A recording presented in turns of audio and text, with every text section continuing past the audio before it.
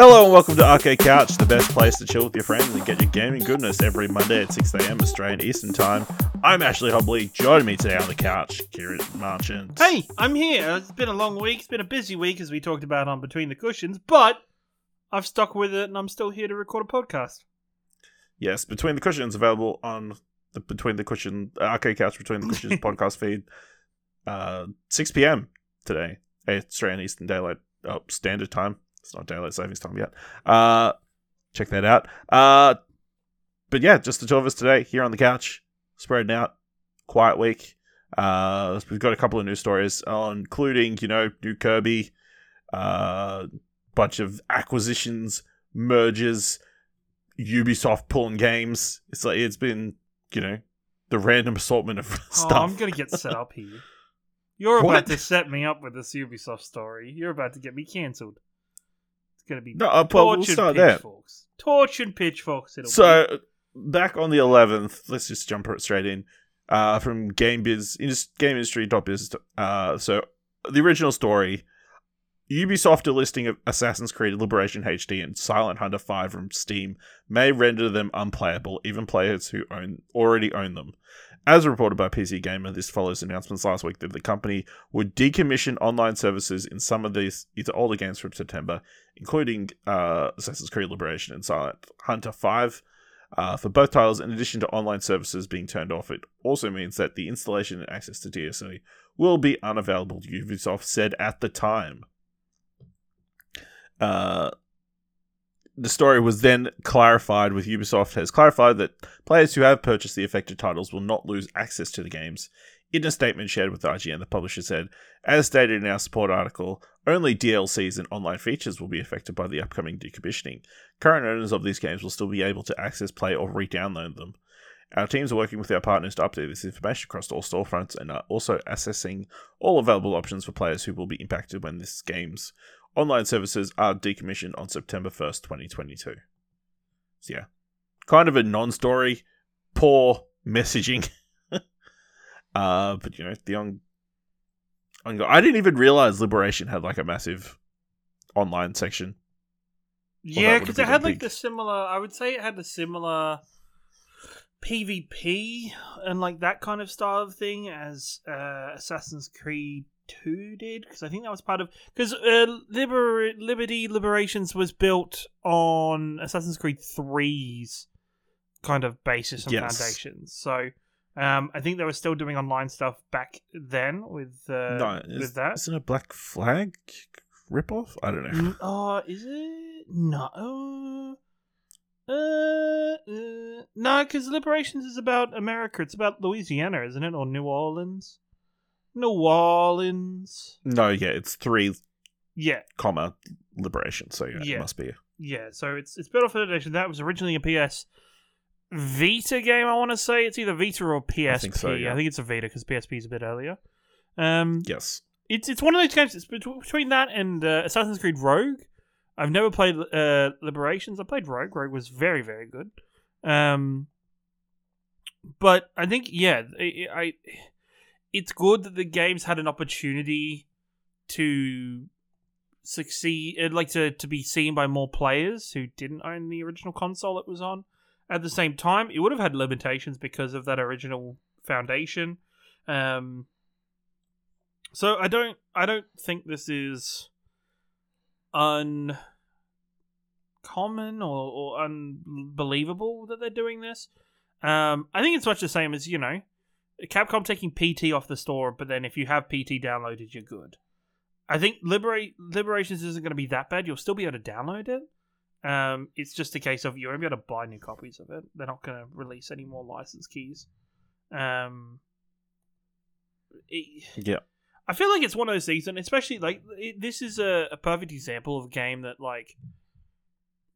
a lot of the people complaining about this or in uproar never bought the game. Didn't buy the game, haven't supported it. But now they won't have the option to buy the game. Exactly. Now that people don't have the option to do so, they're getting up in arms and complaining about it. No, I could understand where you could be angry if it's like, hey, you can't play the game at all. Yes, we're going to pull it from the store. You're not going to have any access to it, which is something I think one of the PlayStation stores are pulling some movies from their catalog that Mhm. even if you paid for it, you won't be able to watch them anymore. Yeah. But not the case here. Yeah, I think it's you know, and it's a valid criticism of digital media and digitalized the digital future is, you know, how do we maintain that we're always going to be able to use it? That's 100% understandable. I'm just I think it's very odd. Ubisoft itself is doing weird moves across the board at the moment. I think Ubisoft is just in a very odd spot where I feel like a lot of the free-to-play stuff or a lot of the stuff that it's tried to do as of late just hasn't paid off for itself. You know, I think the only big win I can think of Ubisoft in any recent is Assassin's Creed Valhalla. Yeah, it's just in a weird spot with it. I'm interested to see as we go forward with this with digital games and digital media now that we have some longevity in digital marketplaces and stores, to see just how this goes down the track. Because eventually it's going to get harder and harder to download things. Like, you know, store data isn't infinite. Yeah, it'll be interesting to see how it goes going forward. I'm still all about it. Still sell your collector's editions without the physical media. Fuck that. Why? No, I'm fine with if you want to sell a collector's edition. That's fine with no physical media. I'm okay with that. Don't include a steelbook.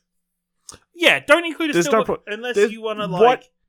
What's the point of having a steelbook with nothing in it? Well, it depends if it's a steelbook to put if they want something nice to put the piece of paper in. That's going to hold the code for you to unlock the game. Oh my, yeah, they want to make sure the piece of paper doesn't get ruined inside the box. Yeah, well, yes, or it's to present it nicely. It's all about presentation, because when you buy a collector's edition, you don't want a haphazardly thrown in piece of paper with your game code. You want like to open like a Zelda style chest and like the music to be like da da da da da da, and like your code appears out of it. And you enter your code. I don't know. I don't think it's the end of the world. I think if there's a steelbook that they use to contain something else, like if they have like give us something to put in the steelbook. Yes, then. If there's something in the steelbook, like like the video game. Or no, it doesn't have to be the video game, or like a behind the scenes, or the soundtrack for the game, or something like that. Then yes, yeah, they're not going to give you a video game. They're going to give you a soundtrack on a CD. Hey, they could do. Instead of a code for the soundtrack to play in a separate app. They could do. That's funny. I understand. I see your point, but still funny. I don't know. I feel like it's in a weird spot. Collected editions are. I think sell the steelbook separately. Done. Yeah, I think the collected editions just have to pivot slightly. I think they just have to be smarter with how they put themselves together. No, because again, to clarify, I can understand why there is not a disc inside a collector's edition. It's because you want to cater to all the people who don't have a disc drive anymore. Yes, 100%. And then like, you know, instead of selling two versions of your collector's edition, a discless one and a disc one, you just like, no, we'll sell discless because everybody can put a code into their console. Also, then you have no choice but to keep the game. You can't resell it. Yeah. Which is... Actually, yeah, that's it. And I think that's a common thing, right? That's a scary thought, because obviously, you know, I'm sure we'll talk about it on Platt this week. The Jon Snow edition of God of War, pre-orders, all gone very fast. Mm-hmm. Only available through JB. Mm-hmm. But if they're all digital codes, and I assume obviously there's been a bunch of scalpers already. Mm-hmm. You know, and they're reselling the collector's edition. Mm-hmm. There's nothing to stop them from, like, pulling that code out before they send it to somebody. Same thing as though there's nothing stopping somebody taking the disc out before they send it to somebody. That's true. Like with the same thought process. There's nothing stopping them pulling a disc out and not sending the disc. Yes, in theory, I mean, it'd be easy to explain, like, oh, there must have been something wrong with Sony. You must get in contact with them and explain why the code's not working. Mm-hmm. You sure you were entering it in correctly? Have you tried turning it on and off again? Then again, at the same time, I think then it lends itself to people hey, I know how desperately you want these stuff, but don't buy it from scalpers. Yes. Again, The reason scalpers. The reason that Fuck scalpers them. are so effective is because you're going to buy it off them. Like, Yep. yeah, I think it's just a bit Listen, of a catch. Paul, I know you might not have been able to get the edition, the collector's edition, but don't go to the scalpers. Don't go to the scalpers to buy 2 of them. Yeah. Crazy. All right. This is the story I actually wanted to start with this week. Sorry, Skate, officially called Skate 4, additionally called Skate, adopting a free-to-play model. This is from wellplayed.com.au. In a world where not even Tony Hawk is safe with the beloved skater succumbing to the NFT craze, we've gone full circle and are looking forward to finding solace in Skate 4, or Skate, as it is Skate in all small text with a full stop at the end of the... That's how it's written. As it has been officially named, it has been explained that the reason for the new game is that this is not a reboot or a sequel of any kind, but rather a skate platform that will be built upon for years to come. Don't expect future titles anytime soon. Alongside this new moniker, it was revealed that the game would be adopting a free-to-play model. The developer has also confirmed a few more details, like it being set in San Vansterdam, existing as a sort of sister city to Skate and Skate 2's San Vanlona. Okay. This was all discussed in Full Circle's The Boardroom update on YouTube. Immediately understanding the negative perception that free-to-play entails, Full Circle was quick to address the elephant in the room. They state that the team laid down some ground rules from the offset. No pay to win, no map areas locked behind paywalls, no paid loot boxes, no paid gameplay advantages. To add even more exciting news, people can sign up to play in the alpha testing period. Full Circle has admitted they won't be able to get everyone into the game at this time, but plan to get the game into more and more people's hands. Kieran, what do you think about Skate being a free-to-play game? I think this is super interesting. I think this has potential to be awesome, but awesome in a way that I don't think will be successful, if that makes sense. Like, I don't... You know what my dream is? Listening to this, my dream would be that players can go... So players in the free-to-play model and in this free world that they're roaming around, it is paying homage to skating in real life, which is players looking for gaps, looking for areas to shoot films on, to like kind of practice doing tricks on, to kind of... You find an area of the map and that is your area that you want to try and make something on, learn how to use properly. I think it'd be really cool if players could not only skate, but they could go in as some kind of film or camera person for their friend.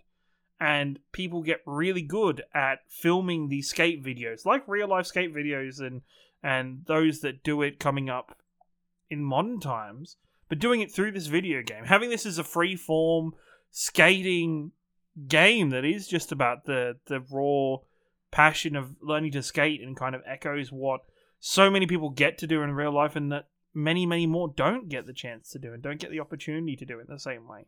I'm very interesting. Do I think it's going to be successful? No. But I still think it's going to have its community. It's going to have a great, solid community to it.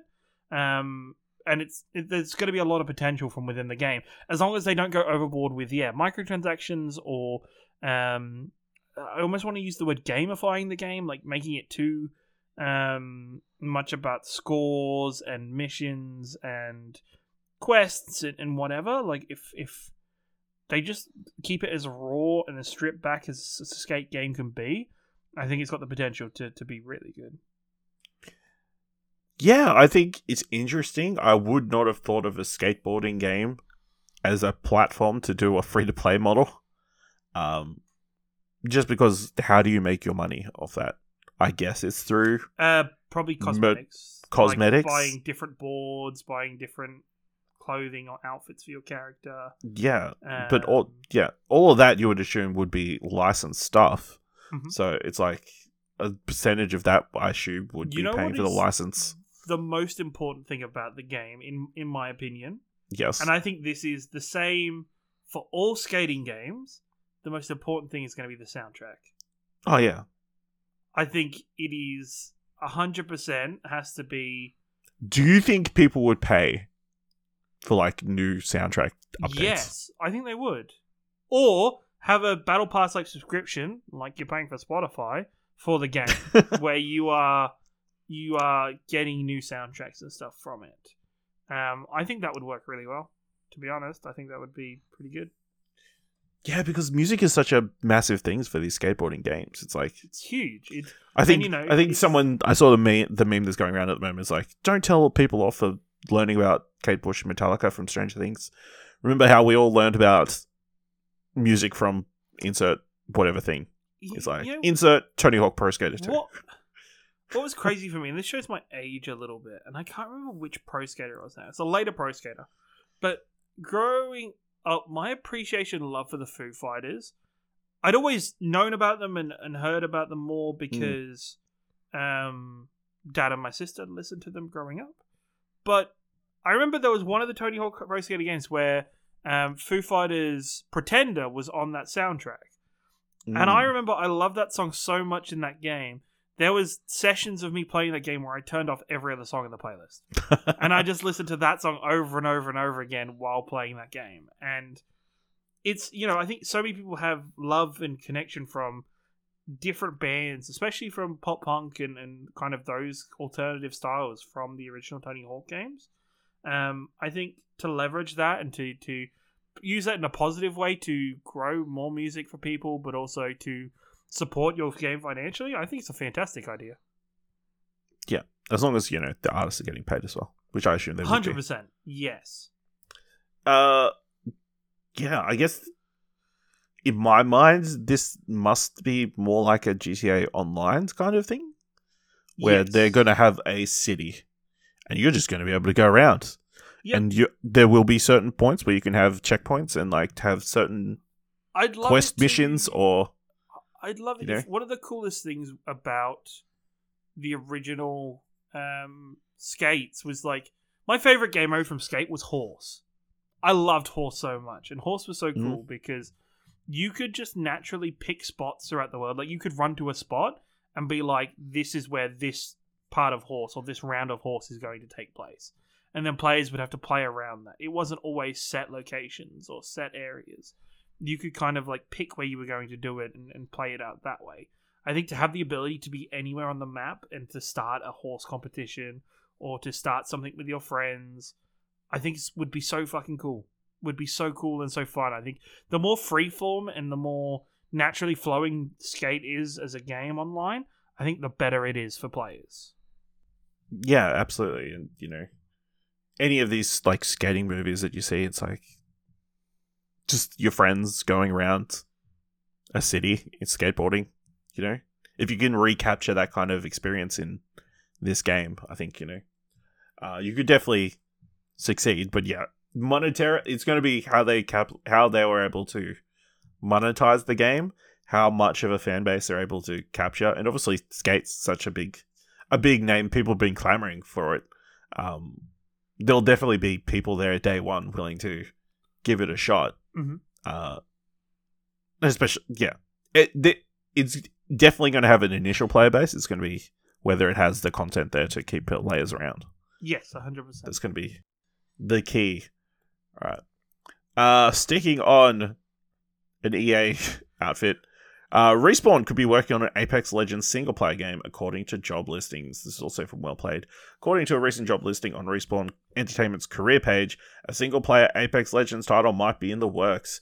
As spotted by Dextero, the listing for a senior engines system engineer C++ mentions that as a senior systems engineer, Apex Universe first-person shooter incubation title, you will design, build, and maintain technology that enables the team to create engaging gameplay and fantastic experiences.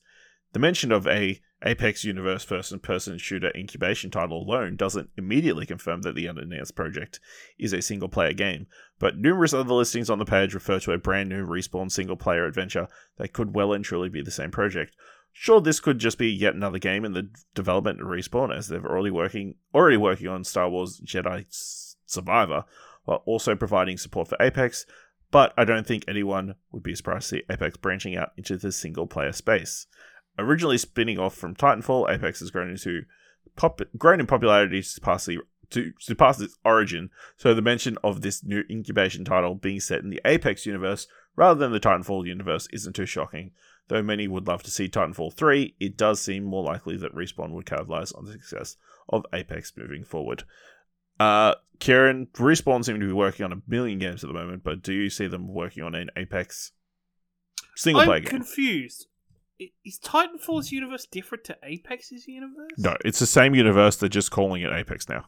That makes sense. I wouldn't be surprised if it was Titanfall 3 and then they just were incorporating more of Apex Legends characters into Titanfall. Like, I don't...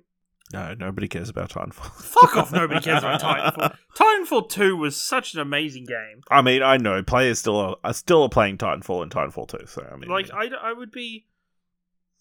I'd be surprised if they didn't. I'd be surprised if they didn't go back to Can Titanfall, you imagine if they did, if it was Titanfall 3 and they're calling it part of the Apex Legends universe? But I don't think that's a problem, though. I don't think that is a... To me personally, I don't see that as Titanfall came first, so the universe should be named after it. Where it's like, well, Iron Man came first, but we don't call it the fucking Iron Man cinematic universe, do we? We call it the Marvel one. Like, it's just Apex is just the larger, broader scoped term for it all. Is like the Titanfall is, if you want to go back to it now, Titanfall is recontextualized as Titanfall is an Apex Legends story. I think, it's like, comparing it to Overwatch people are very excited for people to have single player content and PvE content in that game because there's so much lore to it. And I think games like Overwatch and Apex Legends capitalize on its characters because even in their multiplayer games, they can have these quick little dialogues with each other at the start of maps or during maps where they show there is character behind them and connection behind them. I would just be very interested to see if how they would develop a single player game around that and fill that up into it. If, it would be interesting to see what characters they pick, if they pick one or if they pick multiple, and how they flesh and build off that. Whereas I think Titanfall as a premise and as a very good and steady foundation for it, as a single player campaign, and has kind of already revolutionized single player games. There is levels in Titanfall 2 that are just, I think, is some of the best gameplay design that is still to this day has ever come out. I think there's a lot of hope, whether it is Titanfall, whether it is something else. I think we can put belief in Respawn, and Respawn are definitely, they've definitely got that belief of its fan base and belief of the people around them, that you kind of just know that they're going to do a good job of it, and to just give them a bit of faith and give them a bit of belief with it. So, they're by no means they're probably where Bethesda used to be, and studios like that used to be before they started releasing kind of and losing the goodwill of the people. Respawn definitely has people's goodwill and good intentions in mind right now. Yeah, I could definitely obviously see it being, it working. I don't know exactly how it would fit it in. Like, you're going to just make players one of the champions that are currently available, the legends available in the game. Is it just centered around one specific character with a singular story, or is it like a mix and match kind of thing? I don't know, but I'd be keen to see what they do and like how much they tie it into like Apex Legends and that kind of stuff. So,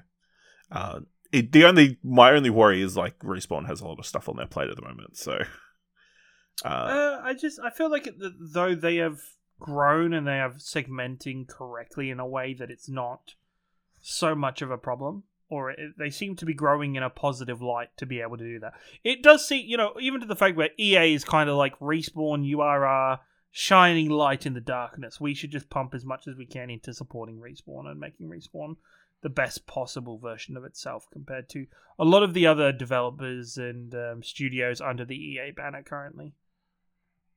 Yep. All right.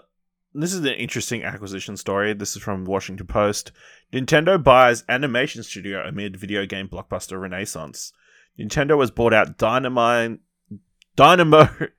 Pictures, a Tokyo-based CG production studio that will be renamed Nintendo Pictures, according to a recent filing from the video game giant. The acquisition and name change are projected to close on October 3rd. In the filing, Nintendo said it's acquiring Dynamo to strengthen the planning and production structure of visual content in the Nintendo Group. The studio has a diverse portfolio of animation and motion capture projects under its belt and has done work for several games like Monster Hunter World and Death Stranding. The studio previously collaborated with Nintendo to create animated shorts based on its Pikmin series. The buyout comes out on the heels of the upcoming Super Mario Bros. Movie. Kieran, what's the explanation behind this move? Is Nintendo wanting to leverage more of the IPs to make more feature films? Or is it like, hey, we're going to use this as a marketing asset? I think it's, by and by, Nintendo's always had, especially with Pokemon, Nintendo's always had great success with Pokemon. They've already dabbling with the Mario movie coming out. It would be no surprise if they're wanting to keep doing that. Nintendo has great IP. They've seen the success of Sonic. They've seen where the potential now lies with video games and their brand. So much of their brand is family friendly and positive for that kind of audience where, right now in cinemas we have grown-ass men / teenage boys dressing up in suits to go see a Minions movie. Mm-hmm. Like, there is potential for, whether it's memed or whether it's positive attention, there is a potential for animated movies, and for a lot of people, animated movies are timeless. Like, they're ageless. Like, you can go and watch one when you're 30. You could watch the same one and take your kids to it and still enjoy it. In children's media in general, we're seeing shows like Bluey that are so widely regarded by people because they're not only fantastic for children, but adults who are sitting at home watching them with their children are really enjoying them and liking the humor out of them, and they're tackling some really serious and somewhat, in some places, dark topics, but they're tackling them in a positive way. And yes, Nintendo's never going to do that with their IPs, but there is opportunity there for them to use their IPs to not only bring in the audiences that is the people that have had Nintendo consoles for the last 30 years, but also their kids and their families as they're growing older and growing larger now. Yeah, I agree. I think it kind of makes sense that Nintendo would buy their own studio and want to make something have a lot more creative control over. I don't know how well that bodes for the Super Mario movie. Man, this process sucks. They got Chris Pratt. We've got to buy a studio and just make it all ourselves. It's like. Mm-hmm. Let's just make it easier. But yeah, which Nintendo IP do you think would be the first one that would want to tackle? Maybe something like Kirby.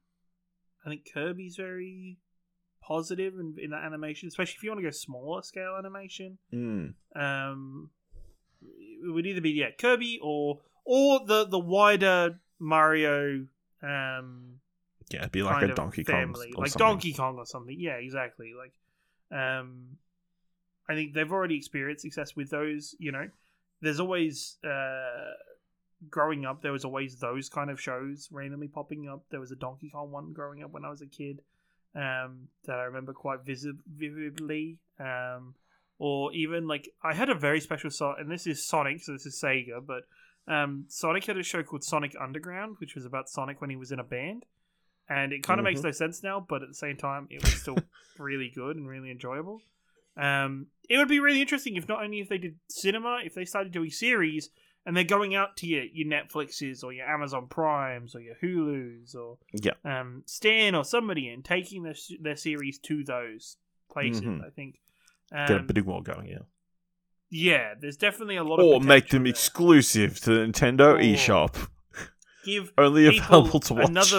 Give people another reason to buy the Nintendo freaking online. Yes, only exclusive to Nintendo Online.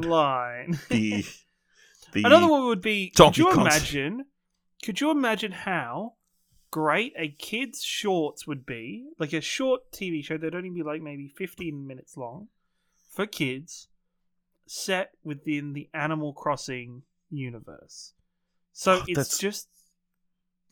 So it's just handful episodes of, Tom Nook being the dirty little capitalistic bastard that he is. Like, just you have so many characters you could draw from and pick up on and create little, very short and very snappy stories to teach kids different things, a wide variety of things. Take in your Blueies, for example, as I've already brought up.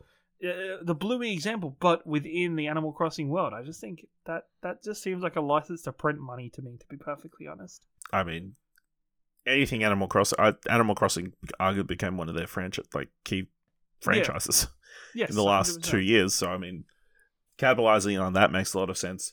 I wouldn't be surprised if they would do like a Splatoon TV show, just about a bunch of squid kids, you know. Keep doing that, guys. You gotta like Splatoon eventually, right? Everyone. I mean, listen. I know it's big. Give us the ARMS movie that we're all demanding, dude. If ARMS had a movie, that game would just make it like Rocky, but with guys with long arms. Adrian, I can reach you from over here, Adrian. Oh, my springs aren't working as good anymore. Rock, I'm gonna make you grab thunder and spring like a spring. Yeah, it doesn't have quite the same ring to it, does it? No, but yeah, we'll look forward to whatever Nintendo does sometime in the future. The other acquisition story I had, Nordisk Games acquires Supermassive. Of course, Supermassive, the developers of Until Dawn and the Dark Pictures anthology, have been fully acquired by Nordisk. Nordisk previously had taken a 30.7% stake in Supermassive, but now they completely own that studio. It's been a little over a year. CEO and founder of Supermassive, Pete Samuels, says it's been a little over a year since Nordisk Games made an initial investment in Supermassive Games and our vision for the future. During that time, we found that we share a lot of important values with Mikkel and his team. We believe these values to be equally important to our existing commercial partners, who we will continue to support. On the good side, they're not being bought by any of the big 3 or 4 game companies that are buying everybody. So I guess that's good. But yeah, I guess it's good that, you know, Supermassive is going to have more support, like more backing, to hopefully make more games like The Quarry that people like, and less games like the Dark Anthology games that less people like. I think Supermassive have definitely gone through maybe a bit more soul searching. I think they tried to dabble in what they were doing with the they've kind of fallen into almost like a similar Telltale thing. Yes. Where they do that one thing. They do horror adventure stories, choose your own adventure stories. And they're kind of all the same. They kind of look all the same. Kind of all play the same. And then it's somewhat better than others. Yep. I think that's very fair. And it worked out so well for that for that team.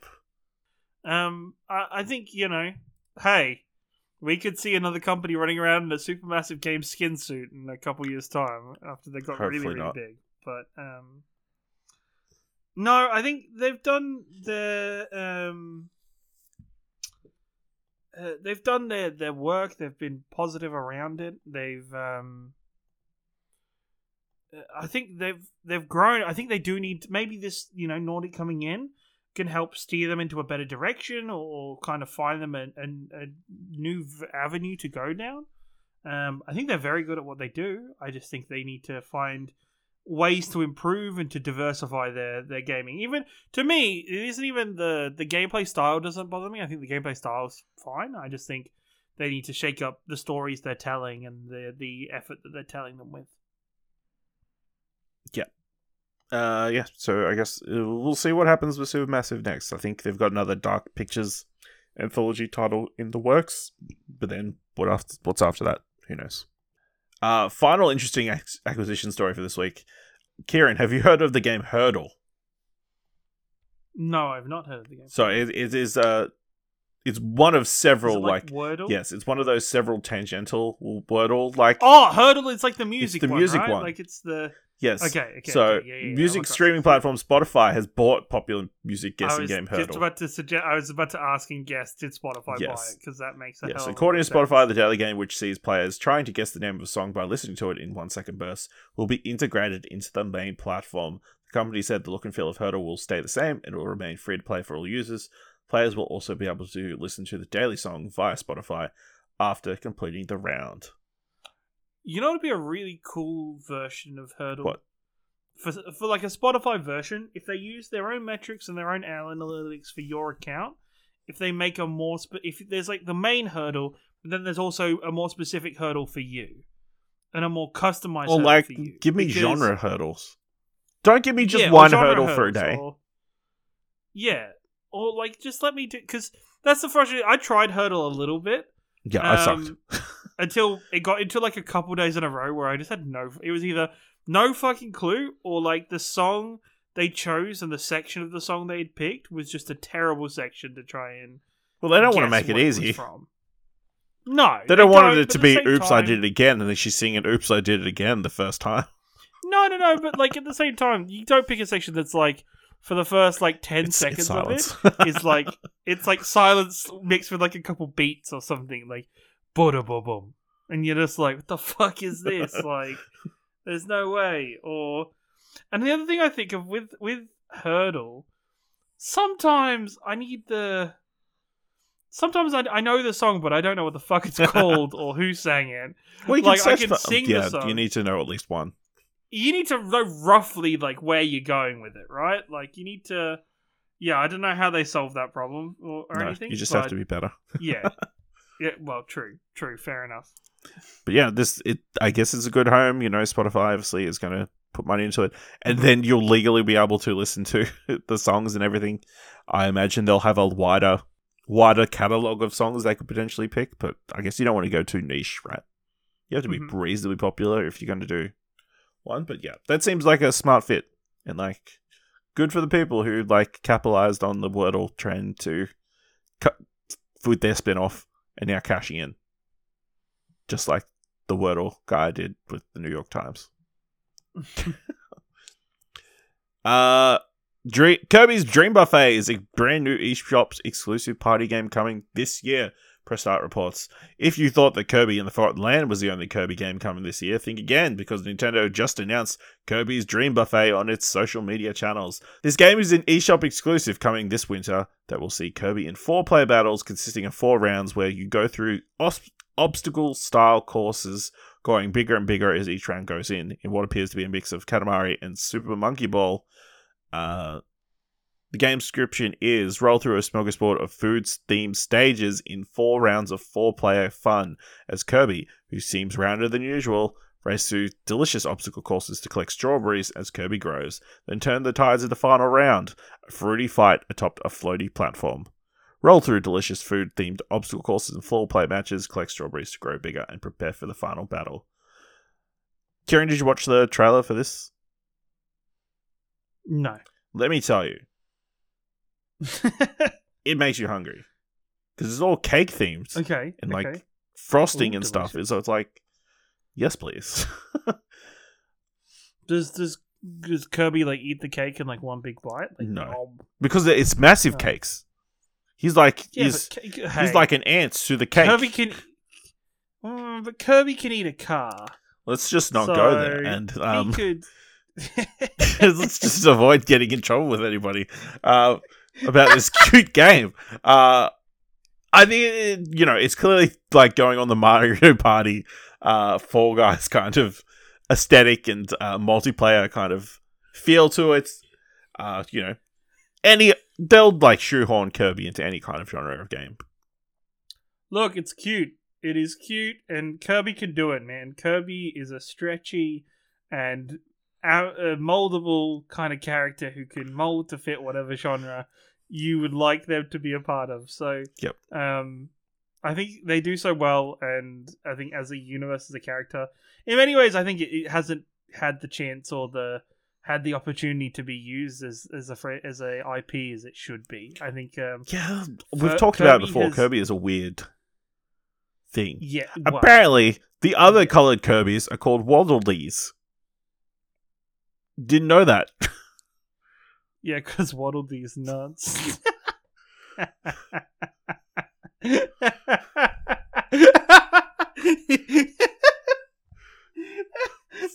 I don't know what to say to her. I just.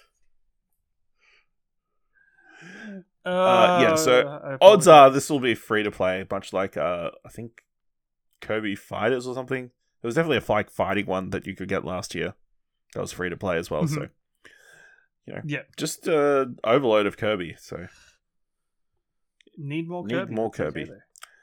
This one's from Kotaku. Folks waiting for Xbox remaster of GoldenEye 007 may be waiting a little longer. The existence of the remaster of Rare's much-loved James Bond title GoldenEye 007 has pretty much been an open secret for a while now. There was the renewal of the trademark for the title, which is generally standard for companies wanting to keep their IPs in their possession, but then there was a case of Rare developers racking up achievements in the game, which led many to believe that the remaster is not only happening, but that it is playable. Where is it then? When can we expect GoldenEye 007 to be dropping onto modern consoles? Well, according to a report from Games Radar, the game may be held back from release for the foreseeable future. According to a tweet from VentureBeat's Jeff Grubb, the remaster of 007 is reportedly still in limbo because of the war, referencing the ongoing Russian invasion of Ukraine. After Grubb's tweet, an article from Eurogamer states that they also understand this to be accurate. Of course, the 1995 GoldenEye takes place before and after the fall of Soviet Union, the plot focusing on post-Cold War Russia. Russian military themes and settings from the film appear in the game, and fictional Russian General Urumov, as well as the nameless Russian soldiers, are available to play in GoldenEye 007's multiplayer mode. So considering there is a whole lot of Russian themes present in the game, it seems like Microsoft might be hesitant to release the title at the moment. Even Nintendo is holding back the release of Advance Wars 1+2 for the same reason, and that game doesn't even reference Russia. Kieran, do you understand why they are not releasing GoldenEye 007? Yeah, I think so. I think it's the same thing as, it's a very similar thing to Top Gun this year, how Top Gun never mentions who the enemy is in either of the Top Guns. Like, just heavily implied and heavily suggested who the enemy is. I think it is, sadly with this kind of thing, it is very much a risk to do such a thing. Not even a case of just, not wanting to upset people, but these are the type of countries that have enough sway or enough power in other ways to kind of greatly affect companies that disrespect them or feel like they have used their name to get ahead. I think it's very, it's not really needed for them to push ahead with it or to make a game with those kind of characters being involved and those being featured very heavily. It's sad because GoldenEye is a great game and it's written on that Cold War kind of aesthetic, but I think it is, sadly it is what it is in the current climate politically of the world. And, we don't need to be giving too much extra kind of whatever it is, publicity one way or another to any countries in that position currently. All right. The final news story I've got. Twitter has come out and released a bunch of different reports via their blog revolving around gaming. So in the first half of 2022, there were approximately 1.5 billion tweets about gaming, a record half following up a record year for gaming conversation in 2021.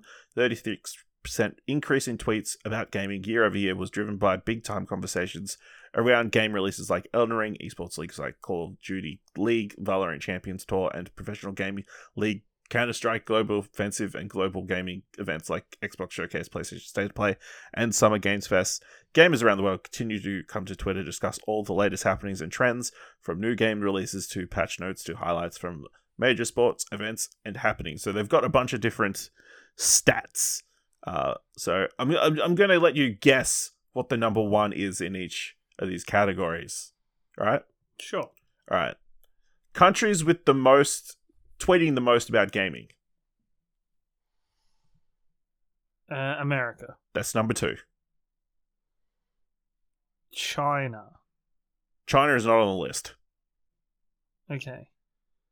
Will it have to be Korea then? South Korea is number 3. Oh my god.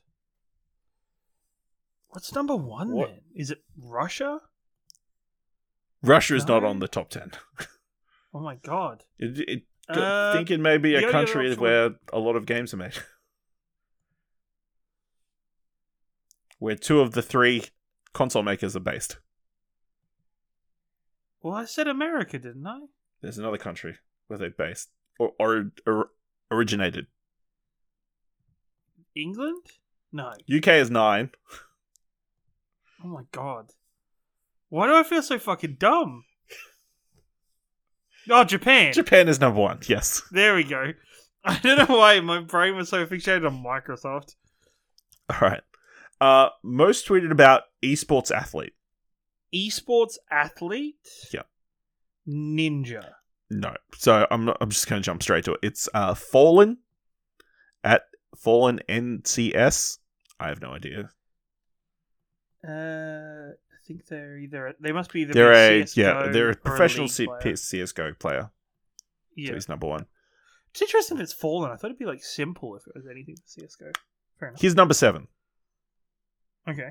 Yeah, so most tweeted about esports team. Would have to be either Team Solo Mid or Cloud9. Nope. Number 1 most tweeted about esports team is. Oh, do you want another guess?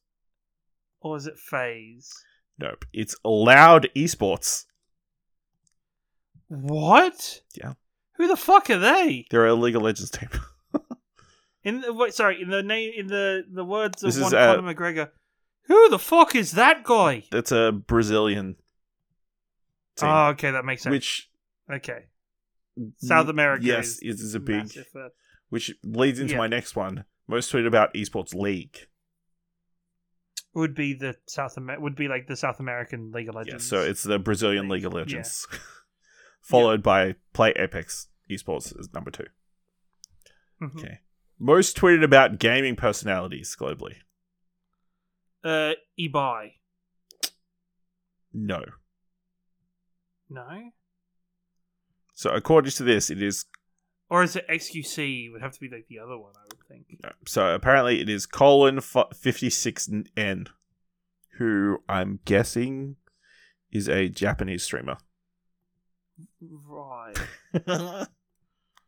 Right. Okay. So last list, top 10 most tweeted about video games in the first half of 2022. What do you think is number 1? Well, Elden Ring will be the first. Elden Ring is number 7. Oh my god. Okay, it'd have to be League of Legends and Valorant? Valorant is number 9. League of Legends is not in the top 10. Like, it would be like something dumb like Genshin Impact. Genshin Impact is the number 1 most tweeted about video game. Oh my god. Ugh. It's Genshin Impact number 1. Wordle number 2. Oh, Ensemble okay. Stars number 3. Final Fantasy number 4. Project Sakai number 5. Apex Legends number 6. Elden Ring number 7. Fake Granddaughter number 8. And Valorant number 9. And The Legend of Zelda at number 10. Okay. Interesting. So yeah. People tweeting about non-important stuff all the time. Mm.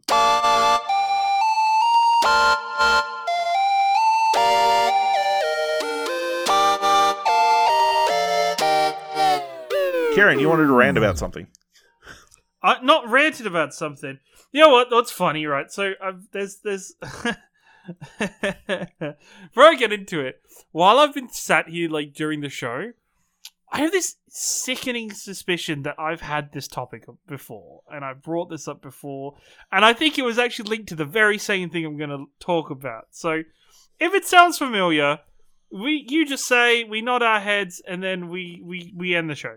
But do you remember 12 months ago now, there was this thing about somebody rebuilding or remastering The Simpsons Hit and Run. Like, there was somebody who, like, a fan did a fan make version of Simpsons Hit and No, Run. I don't recall this. Okay.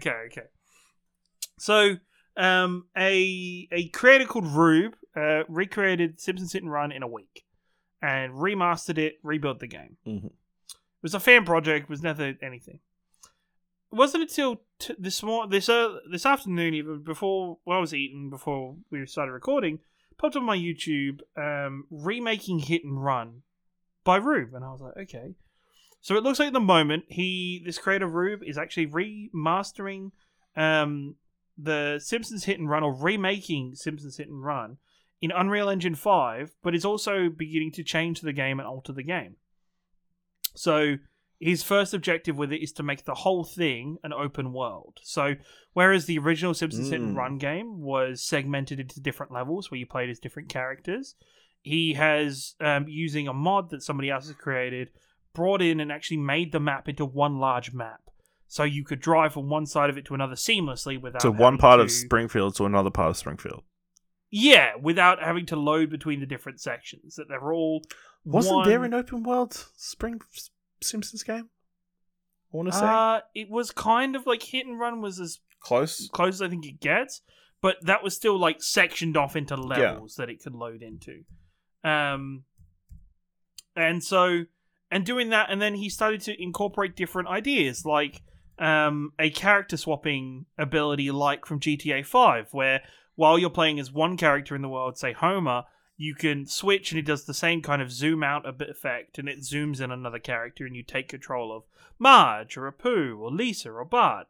And it's currently showing him, like, I think I can see the second episode of the series is up, where he's going through and remastering the game and bringing in modern day gaming ideas thanks to technology and the gameplay design of modern day, and implementing inside Simpsons Hit and Run, which is improving quests, developing characters and graphics, overall design of the game, including the open world elements. And this made me think about what games would you look back on and really love if somebody remastered it or remade it in a way where they reimagined it using modern day gaming techniques and modern day gaming theories. Like for my instance was, of course, this is one that technically actually already happened, but looking back at the limitations of Spider-Man 2 or the Spider-Man 2 movie game, we did get that with Insomniac Spider-Man, but to look back and to see how if Spider-Man 2 had been implemented using the modern day implications of graphics and technology and power that our consoles have, it would be a much greater game and a much more interesting game. I think looking back at games like Fahrenheit and games like even, say more instances, rather put Fahrenheit on the back seat for a second, but like Hit and Run, like the original Jak and Daxter or Ratchet and Clank, or games that you could seamlessly make now without having to load into different worlds and have it be seamless worlds that you're moving through and exploring and changing. I think there's so much more opportunities, or different, like make a new NBA Jam game with the abilities of your NBA 2Ks, your more arcadey games. Skate is another instance of a skating game, like Tony Hawk being made with new modern day stuff. Are there any games that come to mind for you of original great games or games that you loved as a kid that you wish were remastered or remade using that? It's very much a commonality nowadays with Resident Evil 2 and the Resident Evil games systematically getting remade and remastered. We've also had Final Fantasy VII getting a full remake, which has changed the game fundamentally. Do you have any games that kind of come to your head in this conversation that you think would be really good, and what kind of gameplay mechanics or things would you like added into the game that you think would improve it to a point that it couldn't have been back when it was originally released? I think the ones that I want are like ones that are actually in the process of being, or franchises that are heading in that direction. Obviously, Pokemon would be one that's like, hey, let us don't force us down this single track. Let us roam around. If I want to get that fire badge first, let me go get that fire badge first. I don't want to fight that rock Pokemon gym. Mm-hmm. Fuck Brock. Or something like Knights of the Old Republic. Like, that would be cool if that was more action-based and more... You didn't have the weird turn-based system that's involved in it. Don't call turn-based systems weird. No, but like Turn-based inside that game in particular, it wasn't. Yes, of course. It was... Yes. You set moves in motion and then they'll happen eventually. Whenever Okay, yeah, you got a point. dice in the background come right, Mhm. maybe they'll hit something. But yeah, it sounds like the remake of that is going to be a bit more like Final Fantasy VII Remake, where it won't be that kind of thing. Yeah, I think games like that, anything with load screens or like weird janky switching, like it'd be cool if they did an actual good Star Fox. Yes, yeah, that's actually very true. Yeah. That would be like something I would be down for. Like, I think there are teams like that are doing Star Fox inspired games that will be more modernized and that kind of stuff. So, yeah, it's an interesting concept. I feel like there are definitely, even if you don't have the direct franchise involved, there are definitely like versions of the game being made at different levels somewhere. I feel there's so many spiritual successes and so many like inspired by games now that so many of those classic games that we wish had a certain twist have kind of been or are in the works. Or like someone's taking that idea and running with it. There's already an iteration of it or change or it almost makes me a little sad that like certain games got made at the time that they got made, if that makes sense. Like I wish there were a variety of games like the original Tomb Raiders. It'd be cool if our first time experiencing those games wasn't, back when she had triangular boobs and very, poorly made physics and stuff in the game. If our first time experiencing was with all of the bells and whistles and the power and the opportunity for development that we now have in video games, I think, yes, we look back and we go, damn, I wish, damn, I love those games that give nostalgia. I can guarantee for most people, if you actually go back and play games, nostalgia doesn't hold up well enough, and most of the games suck. It's also you don't enjoy them. The two franchises that I actually do think of that would most like carry over would have again already done Doom and Wolfenstein. Yes, taken those 100%. and like made them fantastic franchises that people love again. So yeah, and even the case of like I know it's a topically sticky IP because of all of the negative press and the shitty comments that have been made by J.K. Rowling, but like the original Harry Potter games, I fucking loved when I was a kid. Running around Hogwarts in Chamber of Secrets as Harry, and even though you kind of look back and you realize how limited it was and how little space in that castle there was to explore, it was still amazing to look at and to play, and we're going to hopefully get something again like that that's in Hogwarts. we're hoping making a game like what we wanted back in the day. Yeah, 100%, and it's I think it's like I want them to. I'd love them to remake a WWE game like Here Comes the Pain. They are. It's called AEW Undisputed. AEW yeah. Wrestle Forever, or whatever it's called. Fight Forever, yeah. Isn't it? Yeah, it's but even that, like I have such a soft spot for Raw and SmackDown, SmackDown versus Raw in like 2007, 2008, because they didn't feel like they needed to. It had a career mode where is that the one that had the career mode with like CM Punk and Triple H and stuff? Yeah. And you got to interact with different characters and see your stories, and I know they're bringing that back, but they do those now with too much knowing that. No, what they do now is they do showcase modes where it's just like a historical reenactment.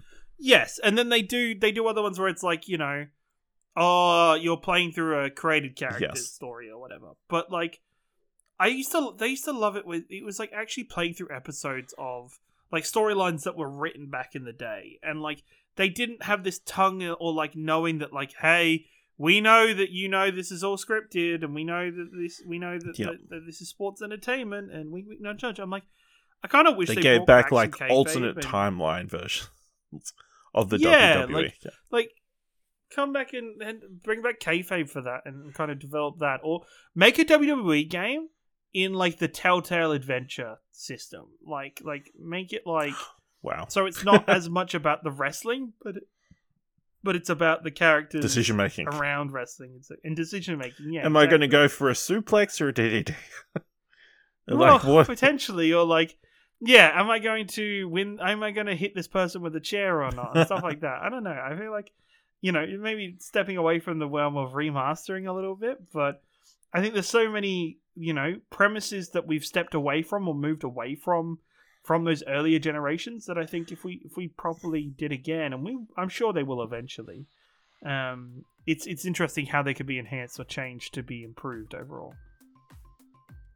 All right, I think that brings us to the end of this episode of Arcade Couch.